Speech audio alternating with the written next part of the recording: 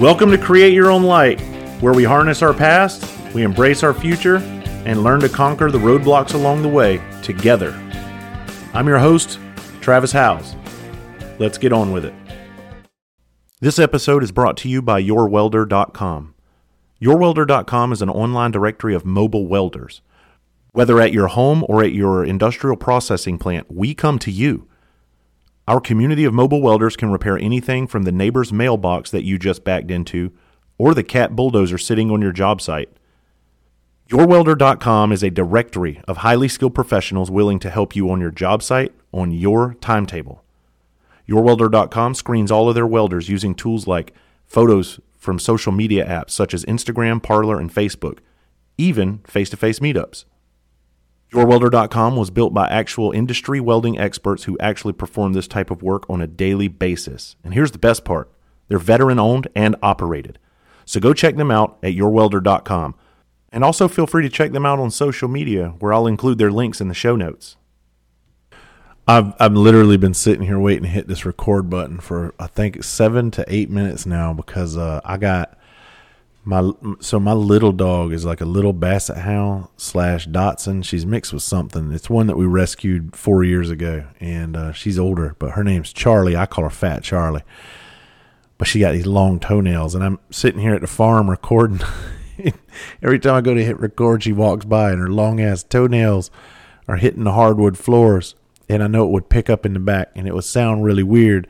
So she finally walked her little fat ass into a different room. So if she walks back in here, you look, listen, we're just all fucked, and we're gonna have to listen to this, the toenails, and it may not pick it up. I don't know, but I try to make it as comfortable for your listening pleasure as possible when I'm recording. And literally just took the wind chimes down because I have wind chimes on my front porch, and there's a nice breeze out there, and it's blowing, and it's just all pleasant. And I can't let y'all hear how relaxed I am. I got a lot to say today, but I really don't have shit to say. I don't know if you can hear, but my voice is extremely strained. My throat is killing me. I feel like I literally just got done doing gay porn auditions all week, and my throat is just hurting, y'all. And I don't have any lozenges. Here's what happened. All right. So I made it. I made it through an entire week, one solid week, 2 classes a day of post-traumatic purpose in Chattanooga, Tennessee. And I know that some of you know this, some of you may not. I'm teaching 20 post-traumatic purpose courses to first responders and spouses in Chattanooga, Tennessee over the next 3 weeks. So this week I have off. I just did 10 classes. And it knocked my dick in the dirt. I'm not even going to lie. I've done multiple classes before, and the thing is,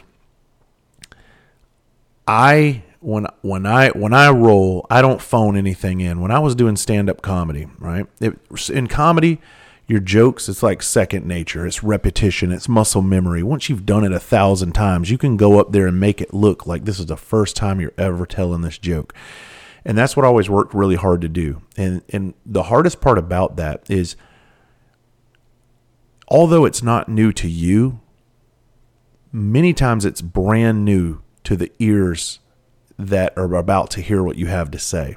And you have to remember that anytime you do anything. And that's why I try to pour my heart into everything I do. I'm like, look, I may have said this, and this may be not new to me, but the people that are sitting out here listening, it is new to them.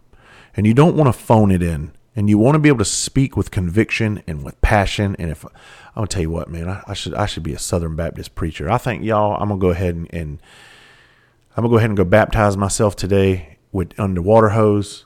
I'm gonna call one of these preachers down the road to come over in his jean shorts and baptize me, and I'm gonna get right, and I'm gonna start preaching. No, I'm kidding. I'm not doing all that. But listen, my throat was killing me after day 2 in Chattanooga. I mean, absolutely killing me. I don't believe in sipping honey tea and honey hot water and, hey, eat 3 Twinkies, gargle a bag of M&Ms, and drink some salt water, and that's the magic potion. I don't believe in home remedies. I just don't do that. I suck it up and I press the fuck on, man, and that's just what I do. So my voice is a little is hurting. So anyway, what I'm getting at is it was hard to go out there and deliver day in and day out for 5 days, 2 courses a day, 10 courses in Chattanooga. But let me tell you something. I'm glad we did. And those brothers and sisters, they came out. They're doing mandatory training where it is kind of funny because typically on your post-traumatic purpose events, we don't make them mandatory. I honestly don't have a say-so in a post-traumatic purpose event on if it's mandatory or not. Most of the times they do it, it's voluntary. I have done a lot of mandatory, but let me tell you something. It is nice to see a department not give anybody any choices. And they're like, look, this is important. We know it's important now. We can no longer look the other way.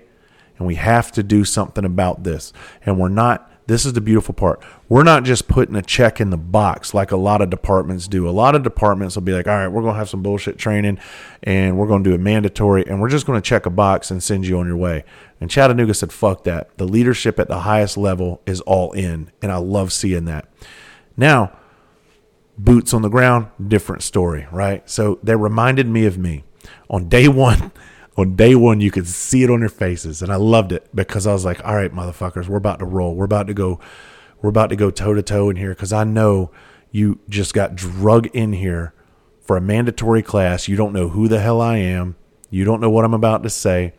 And it was very funny because day one, class one, this firefighter walks by me. I'm standing in there around some other firefighters. He had no clue who I was. And he goes, man, we got to come in here for this bullshit sensitivity training. And he kept walking by. And I'm dying laughing because I'm like, this motherfucker has no clue what this class is, apparently.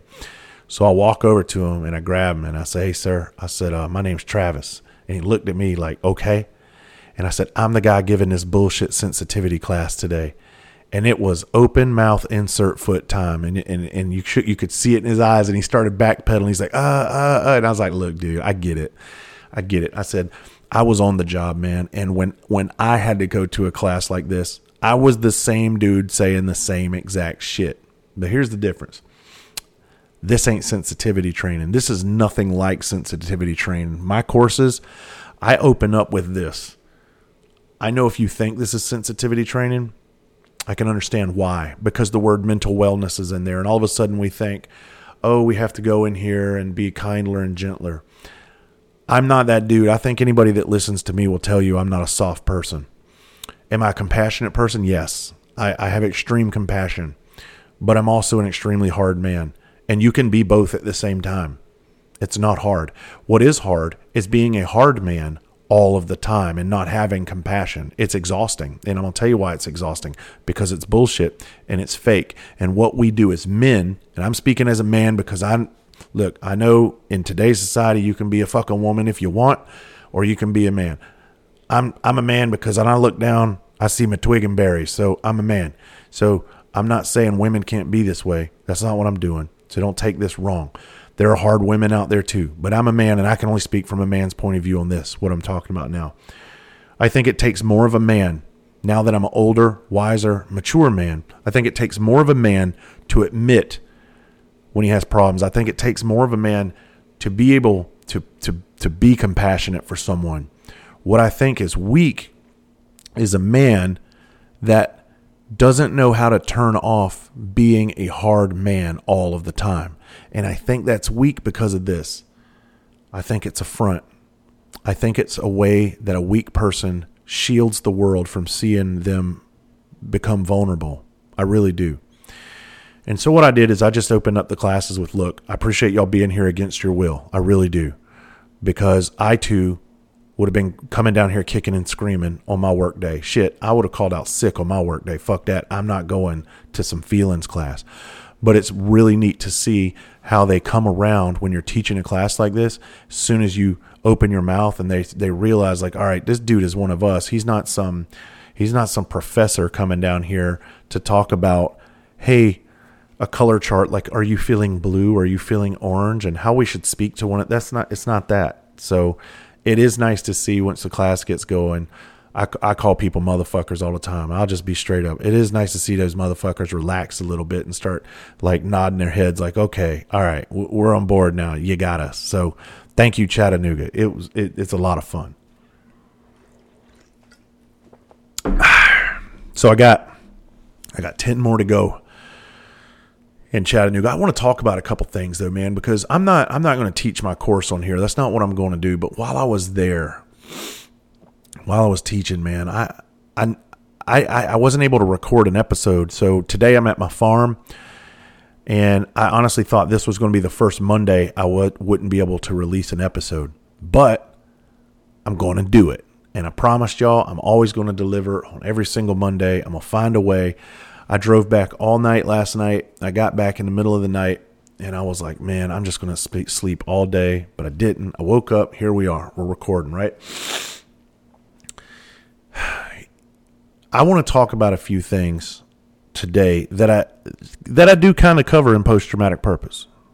And I'm not going to obviously go in depth because that course is, it can be 4 hours long. I'm obviously going to try to wrap this up in 40 minutes. But one of the things I want to talk about is leadership.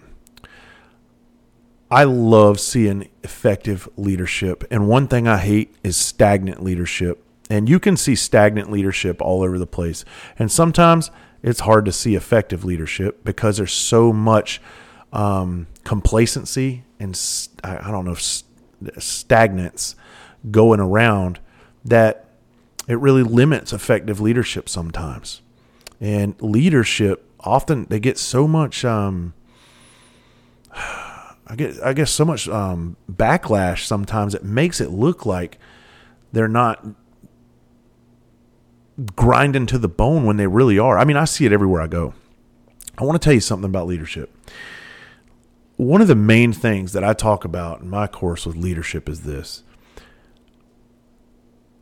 The most important thing a leader to me, and this is to me because I've seen this in every aspect of all the careers that I've been in, right? One of the main things the leader has no choice but to be amazing at is support. You can be great at all these other things, right, as a leader. But if you fail at support, you fail your people 100% of the time. And some people may disagree with that, and that's fine. But my reasoning is this. If you fail to support someone and they come to you in their time of need, you failed them. And that could be the last time they ever open up to someone or even attempt to be vulnerable. And I've just seen this so many times. I've seen it so many times. My case, for instance, if somebody came to me when I was on the job, I failed to support a lot of people because I was too worried about looking like a tough guy. And I wasn't as tough as I thought I was, but it was a front. I was a tough guy, but not as tough as I thought I was, or I was pretending to be. And I always pretended that I didn't need help. And anybody that would talk about help, I would make them feel like less of a firefighter, or less of a police officer, less of a Marine because they needed help. It wasn't in me to be soft and be compassionate for my people. And I tell firefighters all the time, and police officers, why is it that we can be compassionate for complete strangers in this world? Because that's what our job requires, right? But when it comes time to be compassionate for one another, it's extremely hard for us to do. And even extremely hard for us to be compassionate towards our own family members sometimes. And you know why that is? It's vulnerability. We are more susceptible to being vulnerable with a complete stranger than we are with people that know us, because we need people to know us for something that we're not, which is stronger than what we really are. That's what we need them to know. And we refuse to let them see us in any other capacity than the strongest version of ourselves. And that's kind of what it boils down to. And when I talk about leaders, I know there's leaders out there that they don't want to be bothered on their days off. And this is rampant through the emergency services. I've seen it. I've experienced it myself.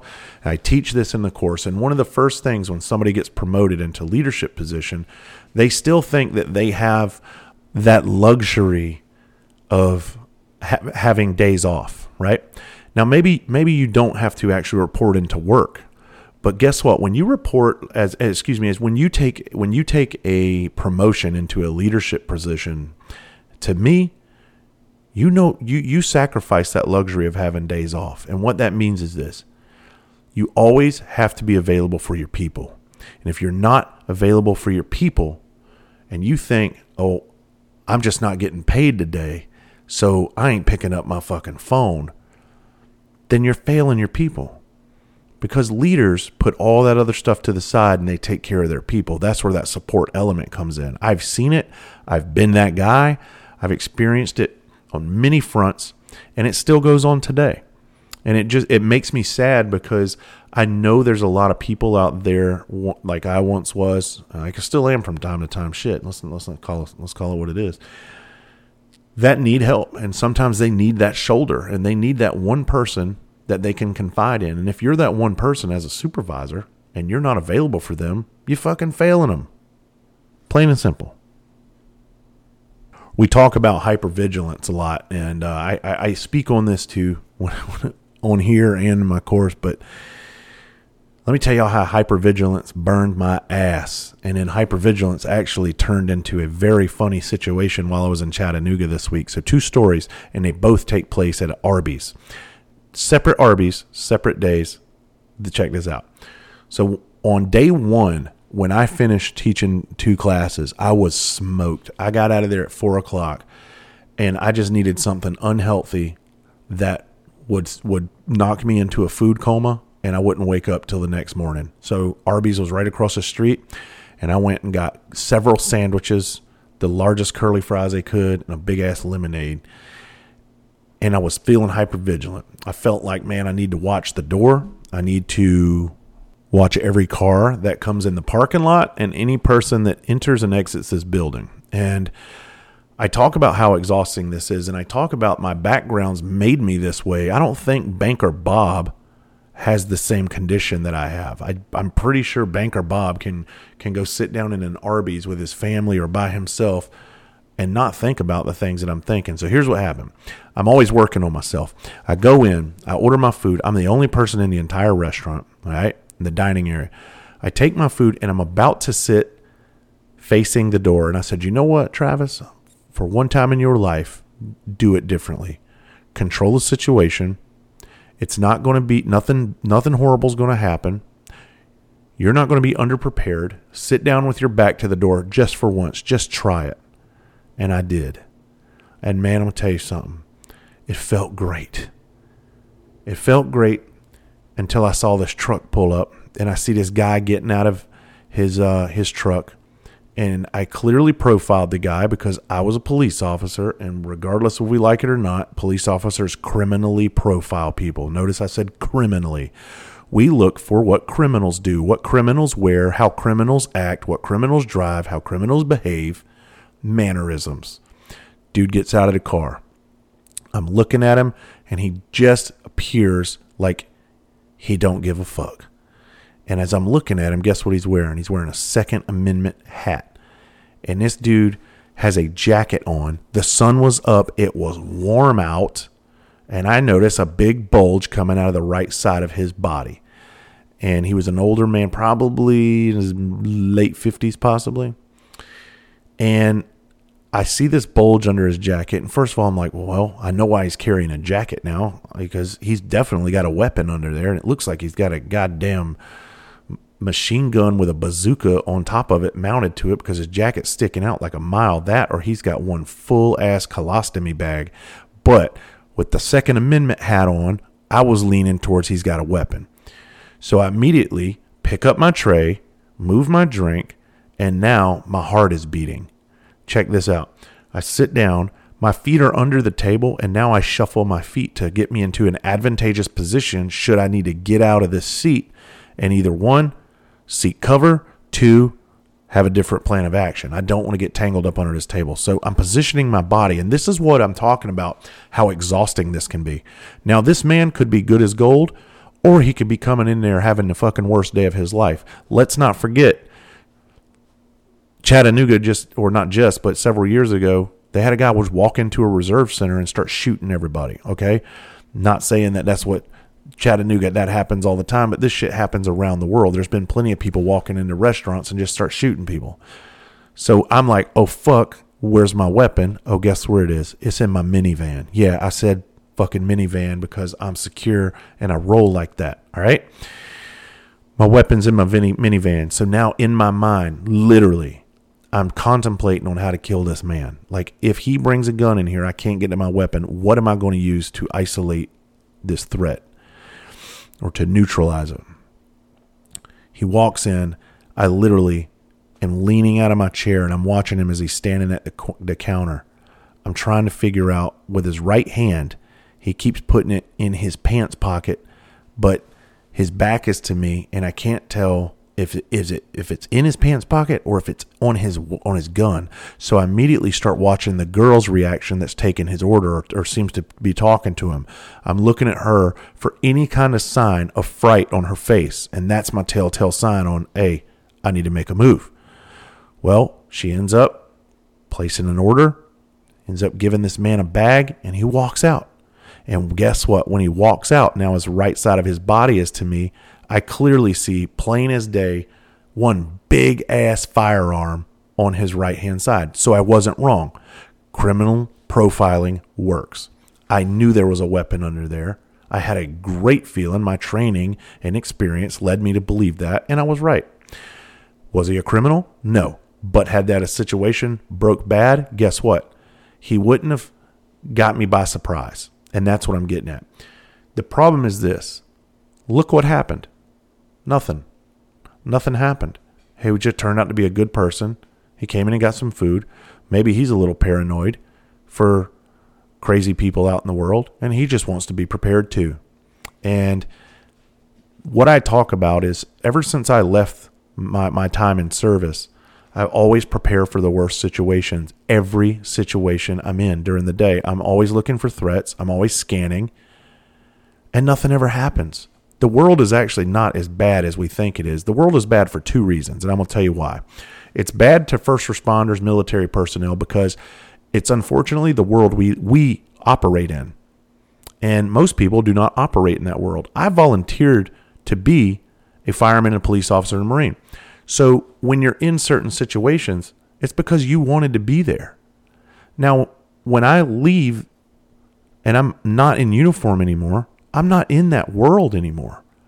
I just want people to understand how extremely exhausting hypervigilance is. And it can affect your family because what happens is, I talked about on a different episode, we're not ever really taking advantage of every moment that we have to live in, like to truly be in the moment, because we're anticipating another moment ruining that moment. And it's hard work. And it happens with a lot of first responders. Let's fast forward to the next day, the very next day. I told this story in my class. I told them what happened. And I told them, like, look, we always plan for the worst. And if you sit back and look at how many times you've planned for the worst and how many times something happened, you're probably going to be shocked, like, hey, nothing ever happened. But I'd rather be overprepared than underprepared, so I get it. So the next day, me and the training chief, we go back to another Arby's, all right? And we walk in, and I'm just trying to relax, man. He's got his back to me because I'm standing at the soda machine, and in walks this little girl, all right? This little girl walks in with blonde hair. She has a bowl in her hand. And she's got food in this bowl, and it's covered with something. And I'm like, first of all, why the fuck are you in Arby's bringing food into Arby's with a covered bowl? That's not normal. Most people wouldn't see that and think anything of it. I immediately think, okay, what's the situation here? Why is this girl walking in here? Why is she staring at the chief who I'm eating with? He's sitting down. He's eating his meal, doesn't see her. And I'm like, what the fuck is she staring at him for? She's uneasy on her feet, all right? She doesn't appear to be right. She walks over to this chief. As I'm filling my drink up, I'm watching her now. She walks up to him, points at him, and goes, you better watch your fucking back. And I'm like, oh, shit, what's going on? So now I immediately take my eyes off of her. I go back to the front door, and I'm like, who's coming through this door? I don't see anybody, so I look back at her. She walks over to me. We have no clue who this girl is. I have a fire department logo on the front of my on my shirt. I was wearing an Engine Company leather T-shirt that those boys gave me out of Missouri, and there's the fire department crest on there.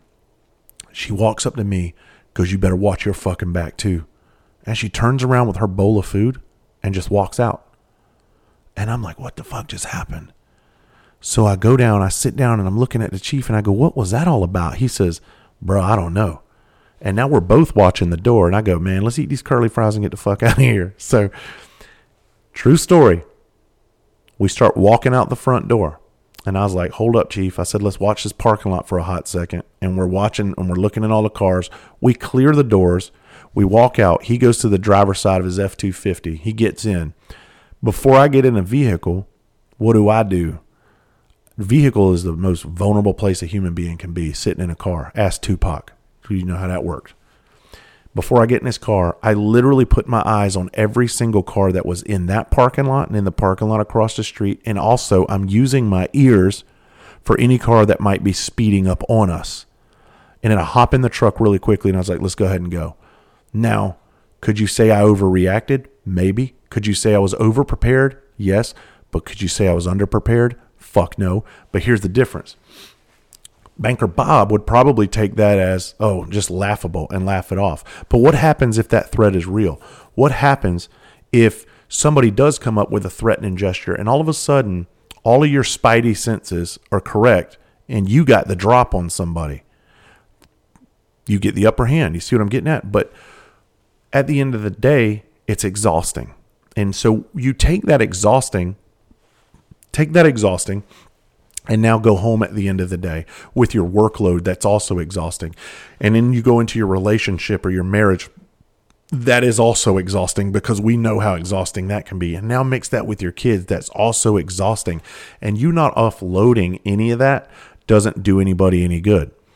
And that's how hypervigilance can wear you the fuck out. Day in, day out, year in, year out, decade in, decade out.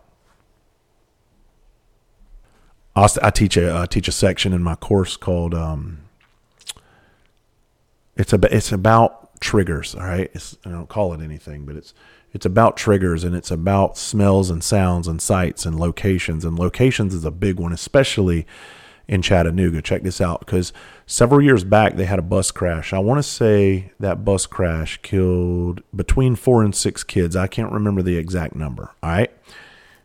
But it killed several children, and it rocked those first responders, as it should, man. Because those calls are always they're always going to be the hardest one. Anything involving children.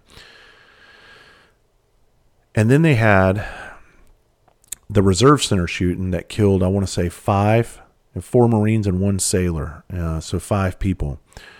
When a radicalized person went in there and shot up a bunch of innocent service members, right? Who were just at the center. And so when I talk about locations, I ask people, what this falls back on is our war zone, right? Because the military has a war zone. When they go to a war zone, they leave that war zone. They get to come back, not taking anything from them, but they get to actually be out of that war zone so they can work on themselves. And they got a lot of work to do, but at least they're not in that war zone. We do not have that luxury in our business. We in emergency services, we never leave the war zone. And I believe I've talked about this on other episodes. If you have a 30-year career, you're 30 years in a fucking war zone. And PTSD is PTSD. I mean, exposure is exposure. You don't have to have rockets coming in to be affected as the same way as a guy that had rockets shot at his ass or had his friend shot.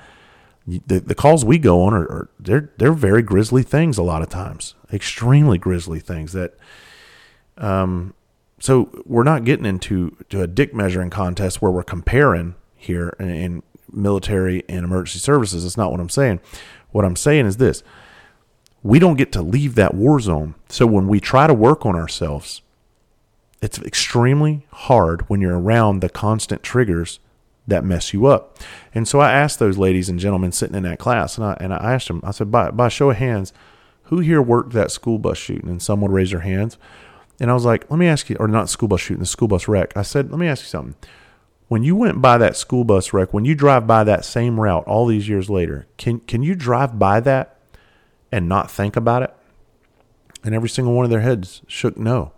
And I said, who worked the Reserve Center shooting? And some firefighters raised their hands. And I was like, can you drive by that building without thinking about that? And they said no. My hotel that I stayed at last week was on the same route just past the Reserve Center. So I had to pass it 2 times a day. And every time I passed that, I wasn't even on that shooting. Every time I passed it, I thought about that shooting. And that's what I'm getting at. And that's one call in one day in the life of a first responder over the course of a 30-year career. Now, is every call like that? No. But there are a lot of fucked up calls that never make the headlines.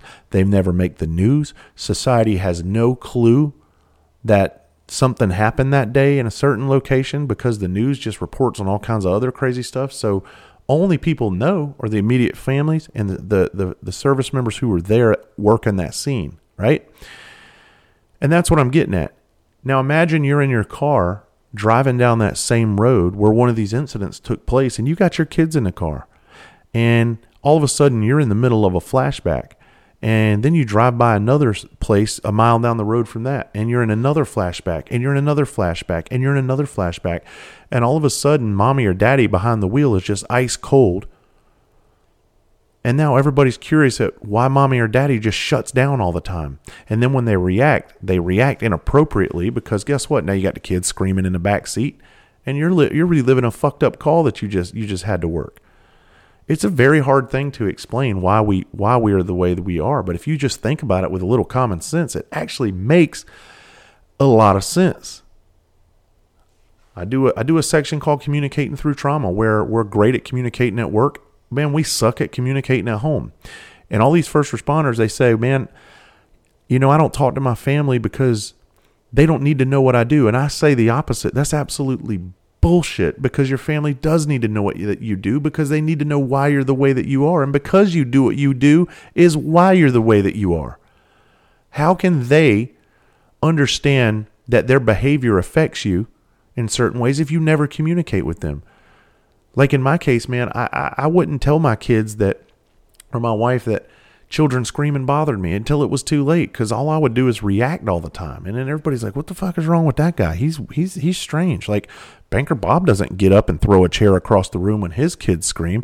But all of a sudden, Travis Howes, who's been through all these other crazy things in his life, when his kids scream, he jumps up, he freaks out, he cusses, he fucking throws a chair across the wall, he walks out, he stares his wife in the face like it's her problem. And all of a sudden, how do you think that makes the family feel? Then I go outside and sometimes I'm crying, sometimes I'm not, sometimes I'm just in outer space. And you think me not talking to my family and telling them why I'm that way? Tell me again why you think that's a good idea. I'll wait. I'm going to pay some homage to some folks real quick. I can't call out the department on this because I don't know everybody that listens to this podcast, and I don't want to single anybody out. But I will say this. I just had a department walk the fucking walk, and it made me so proud. I actually just had chills shoot down my entire body. And this is what I'm talking about. Recently, I'll get to this in a second. Recently, and I didn't really talk about this publicly because I was so disgusted with what happened. My daughter was at the farm, and long story short, she fell on the ground. Horse got startled, jumped, came down on her inside of her thigh, bruised her leg extremely bad, lacerated it very badly, and she was out there in the pasture screaming for help. All right, listen. Screaming for help for, she said, at least 5 minutes. I was inside. Her mother was inside. Our other daughter was inside. We didn't hear it. This is a big property. We did not hear her screaming. I just walked out to get something, and I saw her sitting out in the pasture, and the animals were nearby, and I was like, why is she sitting on the ground? What is she doing? So I start walking out there, and the closer I got, and I was like, is she crying? So I start hollering at her, and then I realized she's crying. And so I speed up my walk to her. I realized she wasn't, injured too badly. So again, case in point, I just called myself out. I still wasn't convinced she was hurt bad enough to cause a reaction on my part, because that's the way I've been trained. That is exactly how we are on these scenes. I know injury and I know hurt, and there's two different things, okay? I immediately, in my mind, was like, all right, she's not injured to the point where this is severe. She's just crying. She probably twisted her knee or something. So I get over there, and she yells at me. She's like, Daddy, I was screaming for you. And I immediately saw her leg, and I was like, oh, shit, what happened? And now I felt guilty because I was screaming for you, and you never came. And that immediately made me think about my friends dying in that fire. And I thought about how they were asking for help, and we couldn't get to them. There's nothing we could do. And I immediately felt guilty. And I'm not going to dive too deep into this, but I was overcome with guilt instantly. That's my baby on the ground. So I pick her up. She starts telling me what happened, and she's still crying pretty good. And I call her mom out there. Mama comes out, and her mama's like about on the verge of freaking out when she saw this. And I was like, hey, calm down. I was like, keep it together, because you know what happens. If kids see you scared, they're going to get scared. Same as a patient. When they see you scared, they're going to get scared, right?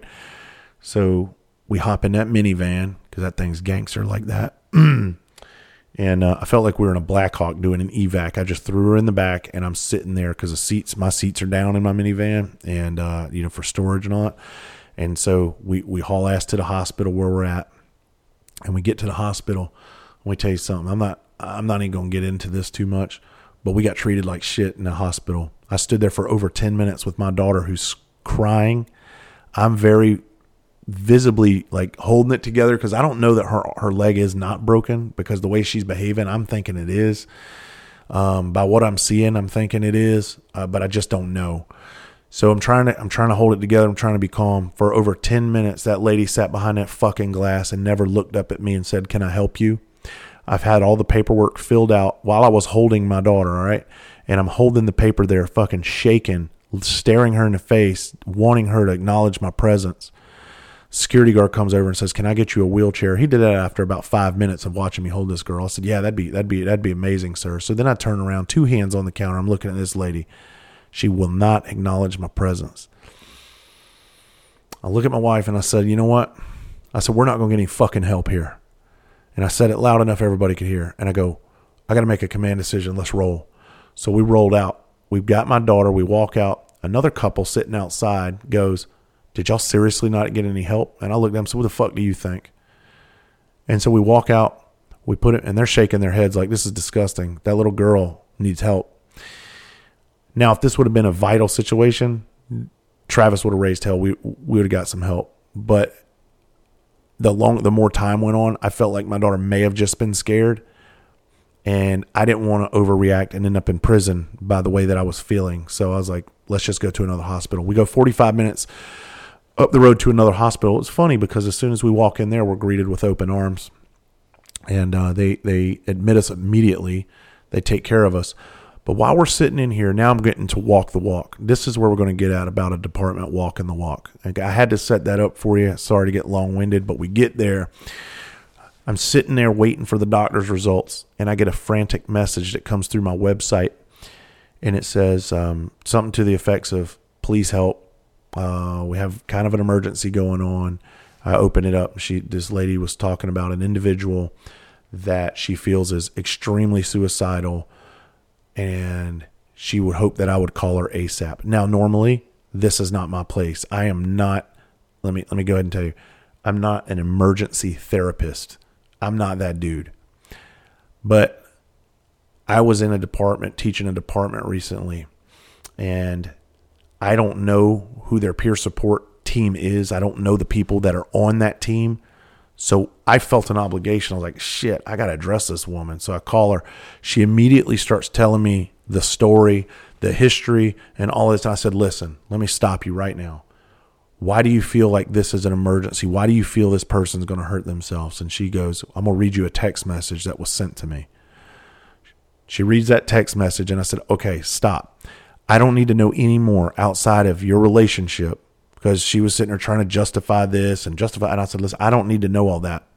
What I do know is that you do have an emergency, and now we got to find somebody. So I said, hang tight. I'm going to call you back. Let me tell you something. I called my contact in that department. They didn't answer right away. That didn't mean they were too busy for me. I was sure that person had something going on. I immediately hit up the Instagram because I know another person in that department. I made contact with that firefighter, and I said, look, I got an emergency. This is what I got. Who's your peer support person? They give me that person's phone number. I call that peer support number, and guess what?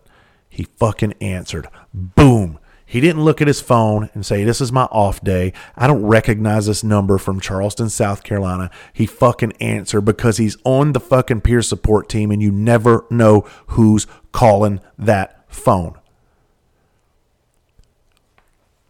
He gets on the phone. I tell him who I am. He was like, man, I was recently in one of your classes. I was like, that's awesome. Listen, this is what we got. He says, oh shit. Yep. I know who that is. Give me her number. I'll call her right now. How about that? Within 3 minutes, we got her on the phone. We got the situation under control. Not me, not we. They did. And that's what I'm talking about. They got the situation under control. They addressed it. And it's out of my hands, but they're handling it. Then my initial contact calls me back, and he's like, hey, bro, sorry. I was getting the kids put to bed. What's up? And I was like, again, thank you for returning my call. They're all fucking over it, dude. And that's what I'm talking about. It wasn't one of those, yeah, man, we'll get to that Monday. We'll get to it next week. That's what I'm talking about. Availability. That is leadership. The failure to be available could have cost somebody their lives, and that's a fellow firefighter I'm talking about. Could have cost that fellow firefighter their lives. But the mere fact that not just one, not just two, but 3 people from that same department, that same peer team, made themselves available is why we're able to help each other. Where you get these leaders that are like, well, I'm off the clock. I'm not getting paid, so I ain't fucking answering a goddamn phone. And you do have leaders that talk like that. They'll tell you that, and that's what pisses me off. So anyway, that situation was handled. My daughter's leg was not broken. It was just very badly bruised, nasty abrasion, and she's already back here riding horses. So there you have it. So before I get out of here, I just wanted to let everybody know I got to pull my calendar up so I can get these dates right, all right? So I'll be back in Chattanooga at the Chattanooga Fire and Police Training Facility on Amicola Highway. We'll start classes again Monday, April 18th, and there's 2 classes every day. They start at 8 and at 1 p.m. Every single first responder in that area is welcome to attend. Every single first responder spouse is welcome to attend. Every single first responder's family member over the age of 18 is welcome to attend. And I encourage that. We had clinicians there. We had spouses there. We had mothers there. We had fathers there. I got a crazy story about a father, but I can't tell it, man. It's like I love telling stories, but this is probably it's pushing the limits on inappropriate. And I'm sorry that y'all got to hear me say something's inappropriate, but I don't know if I can do that. But man, I heard one of the funniest stories, and it wasn't even a story. I got 2 people confused. All right, I had 2 people confused, and I was made to believe that one person was somebody else, and it was just a head scratcher. And I wish I could tell you all this story, but I can't. Maybe I can. If I get authorization, I'll have to tell you all that story at another time. I'm going to try to get another episode out after this one. It really just depends because I got all kinds of personal stuff going on this week, trying to get ready for next week in Chattanooga. And when I'm in Chattanooga, I am just smoked because I'm going to be doing 10 more courses there. And but I'm not bowing out. I'm going to try to get it after it. But y'all wish me luck, and I hope y'all enjoyed this episode. We'll see you soon.